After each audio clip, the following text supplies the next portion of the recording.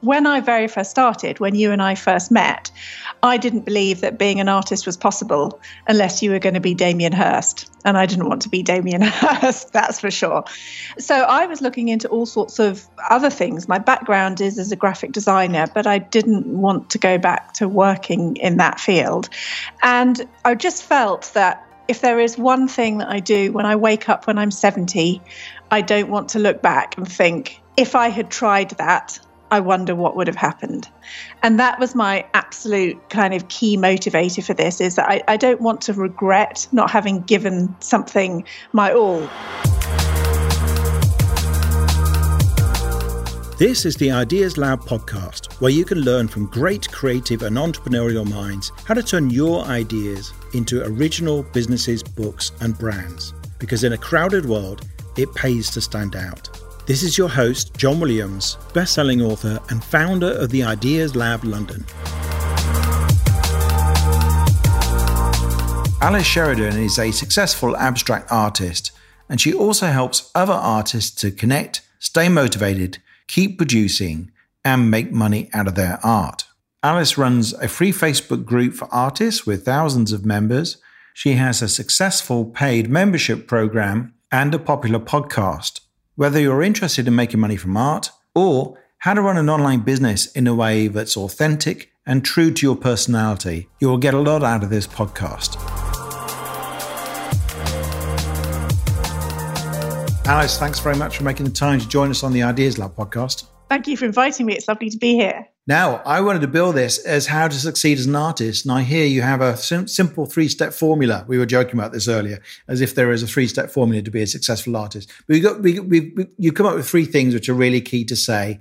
And I think I'd love to explore these because you're successful with your own art. And perhaps you can talk a little bit about that.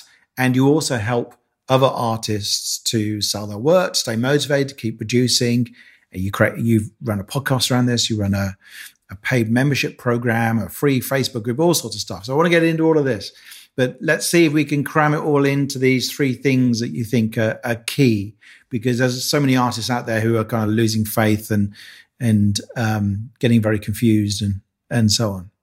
Well, I think it's tricky. And I think that one of the reasons that I've started doing all of those things, because when I very first started, when you and I first met, I didn't believe that being an artist was possible unless you were going to be Damien Hirst. And I didn't want to be Damien Hirst, that's for sure. So I was looking into all sorts of other things. My background is as a graphic designer, but I didn't want to go back to working in that field. And really, I just felt that if there is one thing that I do when I wake up when I'm 70, I don't want to look back and think, if I had tried that, I wonder what would have happened. And that was my absolute kind of key motivator for this, is that I don't want to regret not having given something my all. So these 3 things I hope are going to be applicable, whether you're going to be an artist or whether your interest is in something else. I know your audience has, all sorts of exciting and varied things that they want to try. So the first thing is, don't wait until your art is good. Well, but you mean we don't need to thrash around forever thinking, am I really an artist? Are you suggesting we don't do that? I think, when I look back now on my first art show, the first exhibition I held publicly of my work, it makes me cringe. But it had taken 2 years of work for me to get enough together to show at that event. And people still bought things. And that was the thing that was the boost. And if I'd never tried that, if I'd waited until it matched my idea of what successful art looked like or what accomplished art looked like, I don't think I would ever have taken that first step. And the thing is, if you let your mistakes be visible, and I think you're honest about whatever stage you're at, it's so much easier to get started and to get going. Whereas if you're waiting for everything to be immaculate, it's a bit like probably having babies. If we wait until we think we know everything about parenting to have children, the human race would finish. We learn on the job, that's how we learn how to do things. So don't wait until it's good, because it never will be. But the flip side of that is to aim to always be improving. And I think the key to everything, and I know we're going to talk about marketing and all sorts of things. I think marketing your art is so much better, and you need to be really congruent with the idea that you are doing the best you can to make the best art you can at the moment.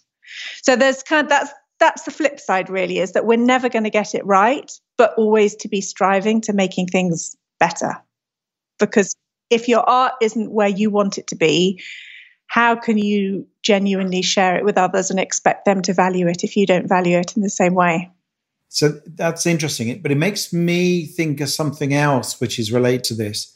And maybe you're going to address this later, I don't know. But there's that question sometimes of how commercial should I be? Do people kind of think, well, should I do what I really want to create, which is probably completely uncommercial right now? Or should I do something that I feel clearly has more market potential right now at this point in time? All I can say is that in my experience over the last few years, and it has really only been a few years, is that whenever I have been tempted to follow something for more commercial reasons, there have been something that's left me feeling uncomfortable about it, or it hasn't worked out so well. And it's when I've really followed my gut instinct and done it fairly selfishly because I want to, that those are the things that have lifted off. That's funny. It reminds me of the quote by Neil Gaiman where he says, nothing I ever did for the money alone ever worked out well, and I usually ended up not getting the money either. So basically, don't do that was his advice. Pretty much. I just had something, there was a big UK gallery, and it was flattering when they approached me and potentially exciting, and I just couldn't make it add up in my own head how this was going to work with the way that I wanted to work. And I thought I'd do it as a little test for myself. I'd just start working without promising them. Sorry, I dropped a pen. Let me put that down. And I just thought I will start working in the same way that I want to work, and I won't promise them anything. And as I got further into the work, I thought, I don't want this to be the outlet for it. I want to keep following that on my own route. So that isn't going to happen. So I think, I don't know, there are certain things where you need to have a clarity of thinking about how commercial you're being. And maybe I'm talking about things like setting prices and being aware of the market that you're working in. But I think in terms of what drives you, I think that's a different thing. If you're being driven by commercialism, you're probably more likely to be a product designer than you are somebody who's more artistically led. Yeah. And I guess when even Damien Hirst, who now is, I suppose, very commercial, when he started out, probably was not. And he certainly was, it was controversial, if nothing else. So, yeah. And there are lots of things that you can do. So, if you want to have prints made of your work, that is commercially driven because you've already done the kind of creative energy of it. But having prints available is a commercial exercise, but it's also a way that we'll talk later on about keeping in touch with your audience and being able to have things that are available for people at different levels without totally contorting yourself into something that fits what other people's ideas of you should be. Yeah, so that makes sense. So if your original artworks are quite highly priced, then you can release these prints that are more affordable for people, maybe a limited edition or something like that. Yeah, and there are all sorts of different ways to do that. I think, whether you have limited edition or open edition, and how prints are kind of offered up and explained is a whole ball game for another podcast, perhaps. Yeah, well, it sounds like the kind of thing you cover on your podcast, the Art Juice, is that right? Art Juice is the podcast, yeah, that I host with a fellow artist, and it kick-started at the beginning of this year. It had been a little seed of an idea last year for me, but I thought I don't want to have just me talking, that's dull. And she got in touch and said, what do you think? Should we do a podcast together? And I said, yeah, that was it. It was that simple, because I just thought working with somebody else in collaboration would make it much more fun. And we thought, well, we'll do 6 and we'll see if anybody's interested. And it's really taken off. It's going great. And it's been really successful by the sounds of it. It has. And what do you think? has made that so successful? I mean, clearly you're great at talking about these kind of things, and you come from a very genuine place, and you know what you're talking about.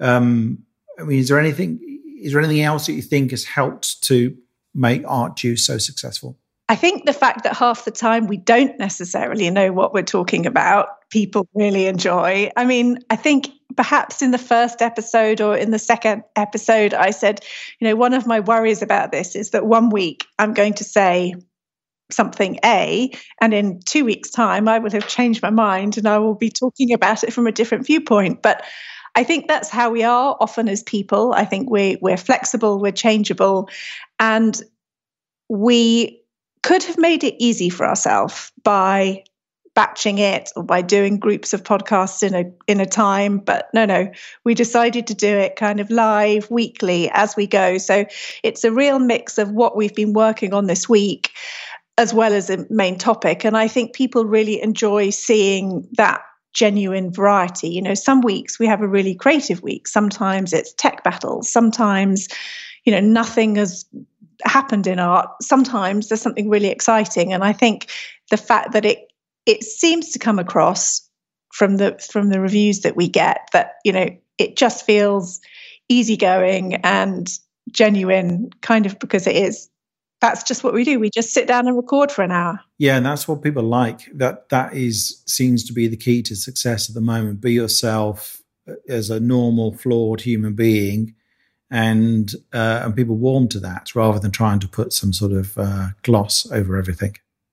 Yeah, and we put outtakes at the end, and that was an idea right at the beginning, just because we had these little clips that we were cutting out, and some of them were funny. We just get the giggles, or like when you were sent out to the classroom at school. And I thought, well, we'll put them in the end. And then this week, because something went wrong with the tech and we had to record it twice, we didn't get any outtakes, and I've had all these messages saying, "What? No outtakes?" That's the bit that people like. Okay, so where are you on your list of 3 key ideas now? Okay, number 2 focus is tricky for me. Number 2 is never stop moving. And by that, I mean, basically, it's a follow-on from this idea of always learning. And one of the huge things, I think, in the art world is people are fearful of having their work stolen. They're fearful of having it copied. There's huge worries about copyright, about people taking your images, what happens if I put them on Pinterest, all of that kind of stuff. And I think if you're always developing and changing the way that you work, which I think probably is inherent as work as an artist anyway, that's less likely to be an issue because you're always kind of trying to be one step ahead of yourself. The other side of that is the kind of hard work side of it, which is be prepared to do the things that others won't. So I know that people have said to me, "You're so lucky, it's going so well done," said kind of fairly flippantly. And the reality of it is there have been long evenings where it's been me battling with website tech, because at the beginning I didn't have the budget. Not only did I not have the budget, I didn't know who to ask. I couldn't brief somebody to do a website because I didn't even know what a website needed. And I've done a lot of figuring it out myself as I go along, partly because I like to be in control of things. But I think lots of people stop when they hit hurdles, not maybe the first hurdle, but the second hurdle or the third hurdle. And, the reality of any of this stuff is if something is important to you, don't stop moving. Don't give up. When you get to the point where something's tricky or it's driving you crazy or you have a show that doesn't go so well, you've got to be prepared to pick yourself up and keep moving again. No, I think that's a really good tip. And I definitely support it. It really does take some grit, doesn't it? And I think, lots of read across to of entrepreneurship too for all of this. And it reminds me when you say about copying, I can't remember who was reading the other day and saying like, you can copy what I just did, but then you're already behind me because I just put that out. But actually that's where I was some months ago. And now my brain's somewhere else. So you're always going to be lagging. And most people people can copy your art and mass produce it perhaps and That's not great to see when you don't make any money out of it. But it's ultimately people who copy you tend not to do very well. I was in an entrepreneurs group the other day and somebody said somebody's ripped off, was it? Oh, I wrote a presentation for somebody who they decided not to pay me, took it and sort of ripped it off and made it their own. And I said, well, people who do that are never successful. I mean, sometimes a large corporation will rip off a freelance, and I think that's the one exception. But otherwise, if it's somebody else who's sort of your level or a little bit above, and they're taking things off people and stealing it, that's not really a formula for success. So they're not really much of a threat, in my opinion.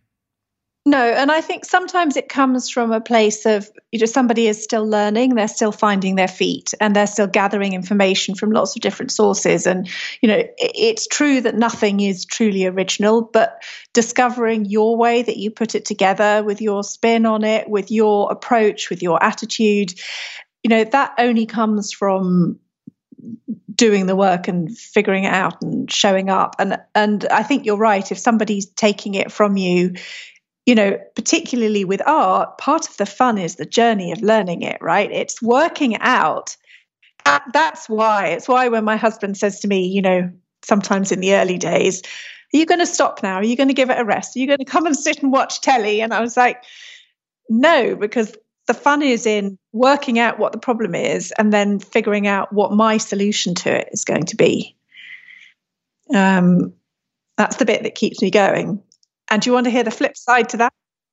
So the flip side to that, the never stop moving, is that it's essential to take rests. And I think that things really go in, because I have children, and when I started this, they were quite young. They're both still at school now, but I had very limited time. So there was this natural kind of cycle to the year that was based around school term times. And this idea of working in cycles or in loops, I think, is something that I've really taken on board.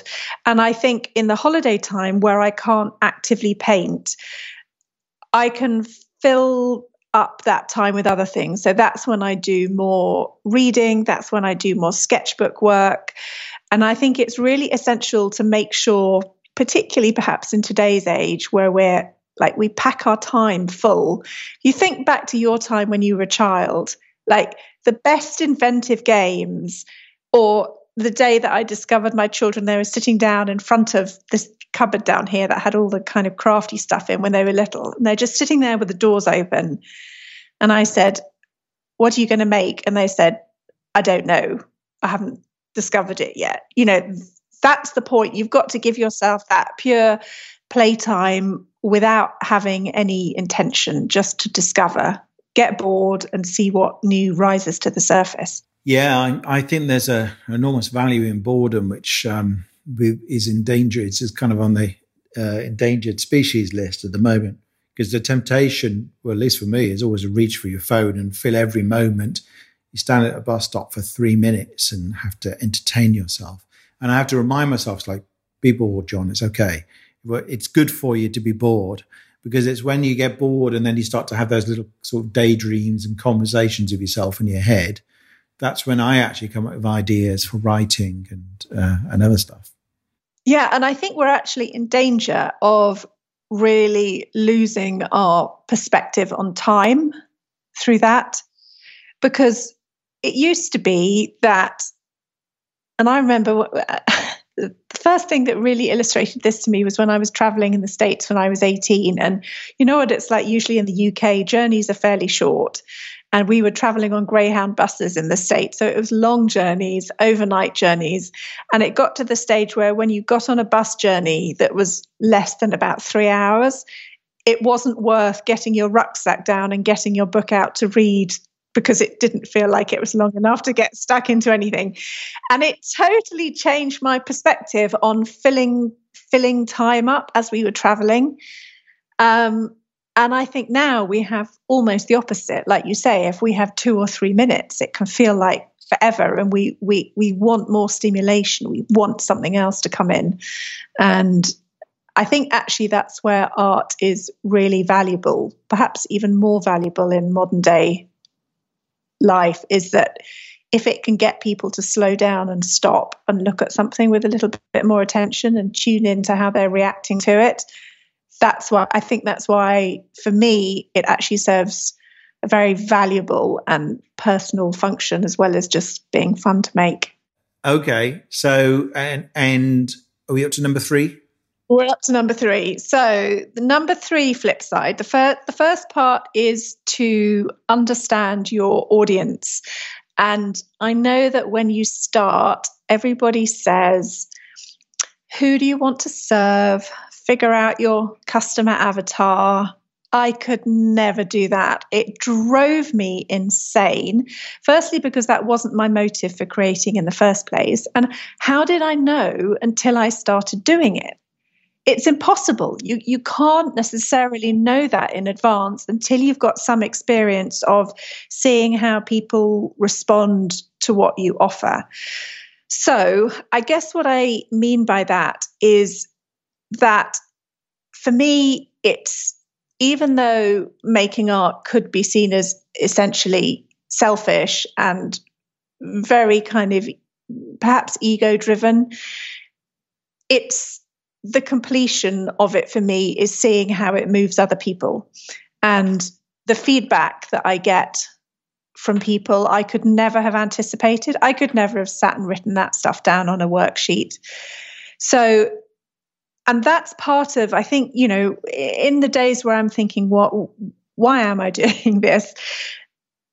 Understanding the difference that whatever work you do makes for other people is really important. And the flip side is you've always got to be sure that you're not doing it solely to be driven by other people. You've got to be doing whatever you choose in this one short life. You've got to be doing it not simply to feed other people or serve other people, but to understand why it's really, really important for you to do as well. And how those two different parts of the puzzle fit together, I think, is the kind of ultimate intrigue for anybody who's working in anything entrepreneurial rather than just turning up and doing a job. Yeah, I think you're right. And it is fascinating. I like the way you had these points for the flip side, because you do, yeah, it's great when you know who you're working for, but you also don't want to be led by them. So I know, for instance, the extreme end of that, Brian Eno, who's one of my heroes, the music producer and created ambient music, he says he actually kind of avoids getting too close to fans. Fans always want him to do what he did last. They want him to reproduce his favorite thing. And the reason he's famous and so respected is because he's forever moving forward. And yeah, I'm sure he has a great deal of awareness, particularly if he does a commission or if he creates for a particular space, because he does site-specific artworks. He knows exactly who's kind of people who are most likely to turn up, and if he gives a talk, he knows who the audience is and so on.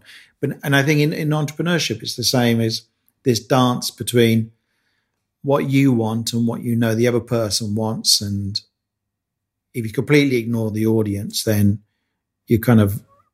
that's not entirely healthy.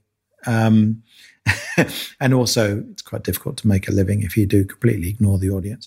So, yeah, I think that's a really nice way of putting it.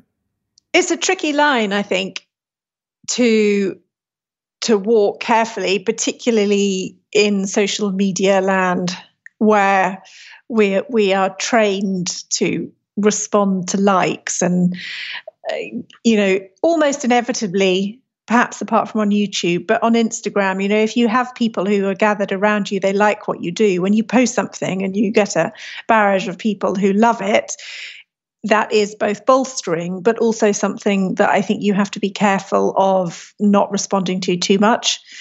If I post a painting and everybody says, "Oh, I really like the yellow paintings," the answer is not to trot off and make a whole load of yellow paintings. And, usually what I do is go off and make a whole load of dark grey ones just to be contrary, but I think social media does make that a little bit trickier because, it triggers things in us. It does, yeah. It's that dopamine thing, isn't it? And yet we're beginning to discover that some of these Instagram influencers who have millions of followers aren't actually making any income. There's no conversion. There was, I think, a woman who tried to sell some T-shirts, and she had, a million followers or something, and she got all these T-shirts printed and sold 12 of them.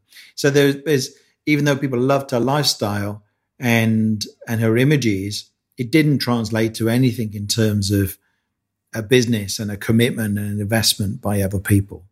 So you need to take that with a pinch of salt, I think. And I remember that was one of the lessons that I learned from you, was that actually you can't judge things by other people's verbal responses and their verbal commitment. You only ever know by doing the thing, putting it out there, and then seeing if anybody's really interested when it comes to, I guess, putting their money where their mouth is. Yeah, you have to kind of produce it. You can't, if you say to people, hey, do you think it would be nice if I did sort of abstract paintings a bit like this, but with more yellow in them? And they go, yeah, okay, that sounds nice. Yeah. And you do it and they go, and nobody buys it. You have to produce it and say, here's the thing, and then see if someone's willing to actually purchase it. Yeah, which is pretty scary. Yeah, it is. Yeah, I remember when I don't know. I think you did a 30-day challenge once, and I had a line in there which was, I think may have been quoted from somebody else, but I can't remember. But it was like, don't try and pre-guess what's going to be successful. Put your stuff out into the world and let the world decide. And Selena, who worked with me back then, she said, like, I think that's going to scare people. And I went, well, tough, because actually that is what you have to do. You have to let the world decide. But what you do is you just keep producing. And so what it means is if the world looks at a thing you just produce and goes, nah, don't care. It doesn't mean you should, that's it, I'm not an artist, so you never try again. You just keep producing. And all the people I've seen who have kept doing that from those early courses, I've been running that course in particular since 2011. Don't run that anymore, but ran it for 6 years or something. And the people at the beginning where we looked at them and went, okay, they're enjoying themselves. There's not a lot there yet. We could see, not that we would say that. We'd always try and be encouraging. The ones that kept going, they've all evolved. We've seen cartoonists and illustrators and people start to produce really interesting work, and in some cases get commissioned, get paid, and so on.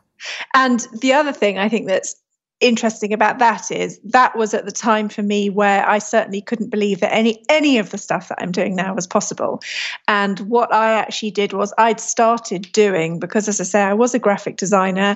One of the exercises that you led us in is where are your skills? And I'd done, I think, 3 fairly big scale house renovations, but I knew that I didn't want to do that for people, but I wanted to do something that was about people understanding and enjoying and appreciating their own home and the environment that they created around themselves, not to make it perfect like it fitted within a magazine, but in terms of understanding their own family's response. And I did this kind of group workshop thing called Home Hustle. And we got together in groups and went to different people's houses, and it didn't work. It did work. It was great fun, but it wasn't a viable business idea.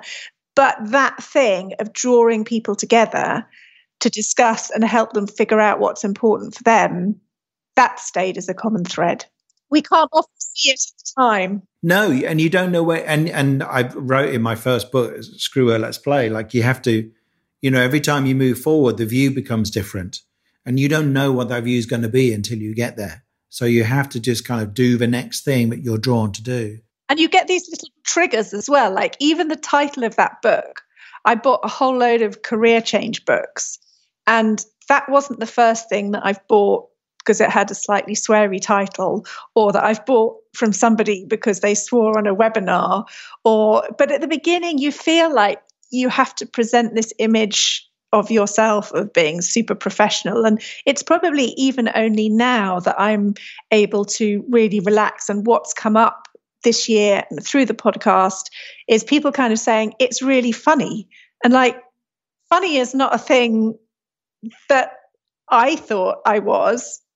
And it's not really something that I ever deliberately played on. And yet a sense of fun, a playful approach to things, that kind of attitude towards creativity and testing and trying things, that's really important to me. So all these little tiny bits, they just build and they build and they build and they build. And so the modern version but now that you do, that of bringing people together, is the connected artist. Is that right? Yes. And so explain what the connected artist is. Well, it came about by chance. Again, it came about by chance. It was, I had done work with a Californian artist called Nicholas Wilton, who runs once a year a large art teaching program. And I took it the first time that he ran it and loved it. And the following year spoke about it and encouraged people to kind of join up for it. And the year after that, he had an affiliate option. And I thought, what can I offer people? Well, we'll do this little group together where we can talk about it together alongside the work that everybody's doing. And it came to the end of that, and everybody said, well, it's finished. What are you going to do now? We want to still keep talking to you. And I thought, okay, I can vaguely do this thing. And I put together an idea of what I thought it would entail, which was basically all the questions that I had when I first started work with nobody to ask them. And by this stage, I was becoming more established. I was selling fairly well. And I said, look, I need your buy-in to this because I'm going to have this system. I wanted to set it up on Kajabi because I didn't want to push it together with lots of different WordPress plugins. And I said, if you're interested, I need you to buy in and then we'll make it work. And that's what happened. So it's been going just over a year now. Because of the personal element, I like to keep it fairly small. It's not one of these memberships that's always open, and the ambition isn't to grow it as huge as possible because it's a really close and kind of private space. And I think one of the strengths is that it's not huge. So we've got about 120 members at the moment. But it's a great space. It's another thing. It's another big thing in the week to run, but I wouldn't be without it. No, that sounds great. And I know Julia, who's in it, and she raves about it. So the Kajabi, just for people who don't know about online courses, that's one of the many systems available for running online courses. So you've got a, do you have a Facebook group for the Connected Artist, or is it something else that you? We have a Facebook group for the Connected Artists, and I have a free group that anybody can join called the Art Explorers, which tends to be a little bit more free for all. There's less structure in there. Yeah. So a good place for people to go at the beginning to get to know you is the Art Explorers Facebook group, because that's free of charge. You got over you got nearly 3,000. 2,000, I think. Yeah. Yeah, 2.6 thousand, yeah. I think. And so that's very good. But this paid group, there's a separate Facebook group for that. And then is there some sort of teaching content on Kajabi? What's on there? Yeah, so we're building the kind of content out in Kajabi. So we've got, I think lots of artists shy away from anything to do with organization. So I'd kick them into being a little bit more organized. So there's lots of discussion around pricing structures. We talk about sales conversations. We have practical things. So preparation for art fairs, events, kit lists. There's a thing about using Trello, photographing your work. The list, honestly, we've barely even touched the surface in terms of content. And what a great way of generating that content to say, okay, what's a list of questions I wanted to know at the beginning? I had no one to ask. That's a really good tip for anyone who's writing an online course. Yeah. And people are patient. It takes them a long while to kind of work through things. And I think ultimately what I will probably do is take some of that content out and make it available to anybody who just wants to log in and see that content. Because the key thing that we do really is we have a weekly live chat, which has various forms, which sometimes is within Facebook, sometimes is within Zoom, so it can be a little bit more two-way.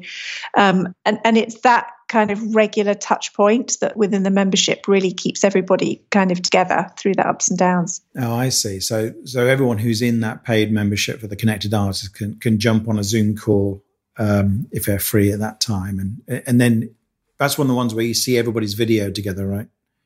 Yeah, we do that once a month. So we have a work review once a month. So it varies, and I stagger the times because we've got people from all over the world, and I want to give people times to jump in. That's a tricky thing. That's one of the tricky things with anything online. That if you want contact with people, you've got to somehow manipulate world time zones. I do that, and so I do on the Pioneer program and Escape Velocity. I have a daytime session and I have an evening session, which covers most of the bases. Because if you're in a job, you have to come to the evening if you're in the UK.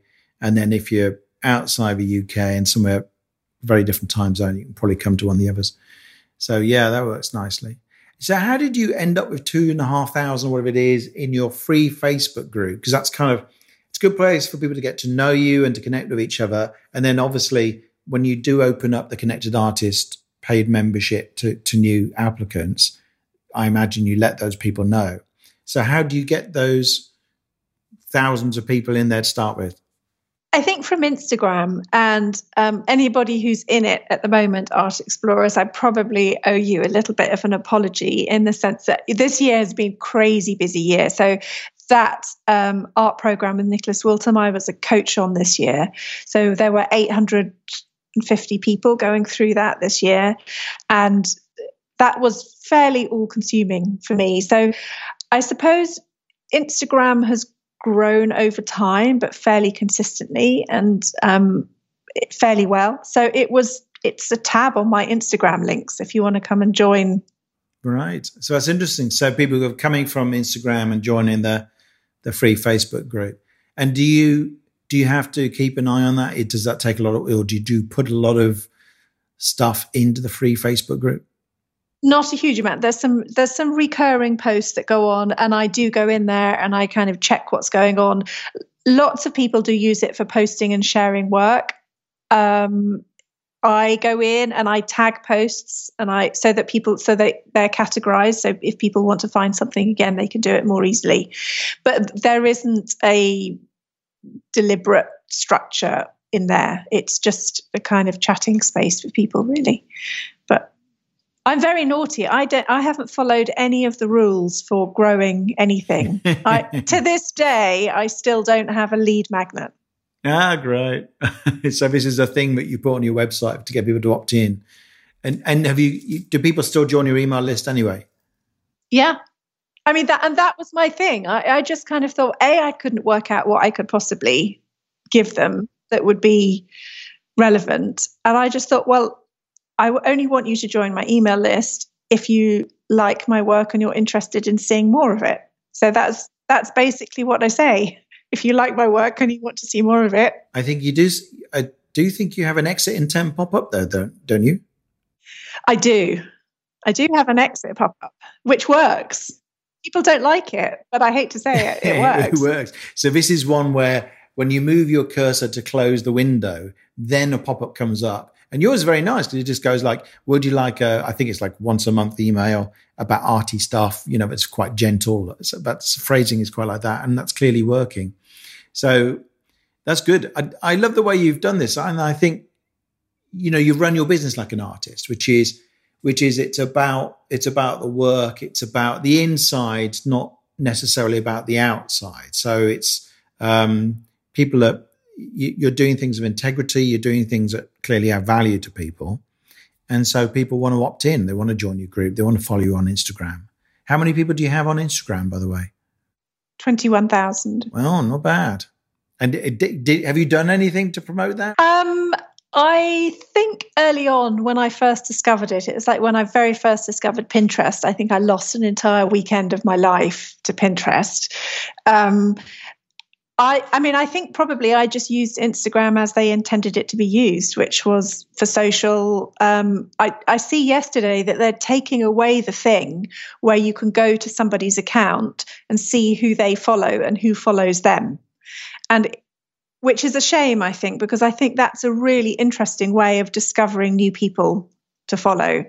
And I did quite a lot of that in the early days of really spending a lot of time in following these rabbit warrens and looking and seeing what people were posting and seeing who was out there. But equally, somebody I know I found through a blog post on there. We chat regularly. There are so many people I've met in real life now when we first connected on Instagram. So it's just, but I think right back at the beginning, I've had a certain luxury of being able to allow things to develop slowly. And even though it's been fairly swift since I decided that I was going to knuckle down and do this seriously, in inverted commas, in the grand scheme of things, me now until me 70, that's plenty of time. I'm not in a race. I don't need to be in a race. The pressure's on a little bit next year. My husband says he's retiring. Yeah. So things I might have to kind of be a little bit more organized and actually start running things like a proper business rather than a pretend business. But that's only because I prefer to stick my head in the sand about certain things that I don't like doing. Yeah. Oh, okay. Well, that's fascinating. It's funny how we're on the same sort of wavelength on so much of this stuff, and how much read across I think there is from entrepreneurship with art. I've always thought that, and with writing and everything else. Yeah, huge amounts with writing, I think. So the best place for people to find out more about you is at your website? Yeah, at my website, which is just alicesheridan.com. And there's links on there to the podcast. You can listen on there or just search for Art Juice. And on Instagram, it's Alice Sheridan Studio if you want to have a look at some of the pictures. And then you can either decide you like them or pull a face and keep moving, which is absolutely fine. Yeah. And you've got the free Facebook group, which is Art Explorers as well. That's it, yeah. Yeah, great. Okay, well, thanks very much, Alice. It's been an absolute pleasure. It's lovely to kind of come back full circle because I really do feel that initial course that I took with you is probably what prompted me into believing that any of this was possible. So thank you. Oh, great. No, it was a pleasure to catch up with you. Thanks for listening to this episode of the Ideas Lab podcast. Please do subscribe, and if you've enjoyed this episode, it would be great if you could leave us a review. You can get links and details of everything mentioned in the podcast in the show notes, along with photos and video clips from many of our episodes. Just go to theideaslab.org/podcast.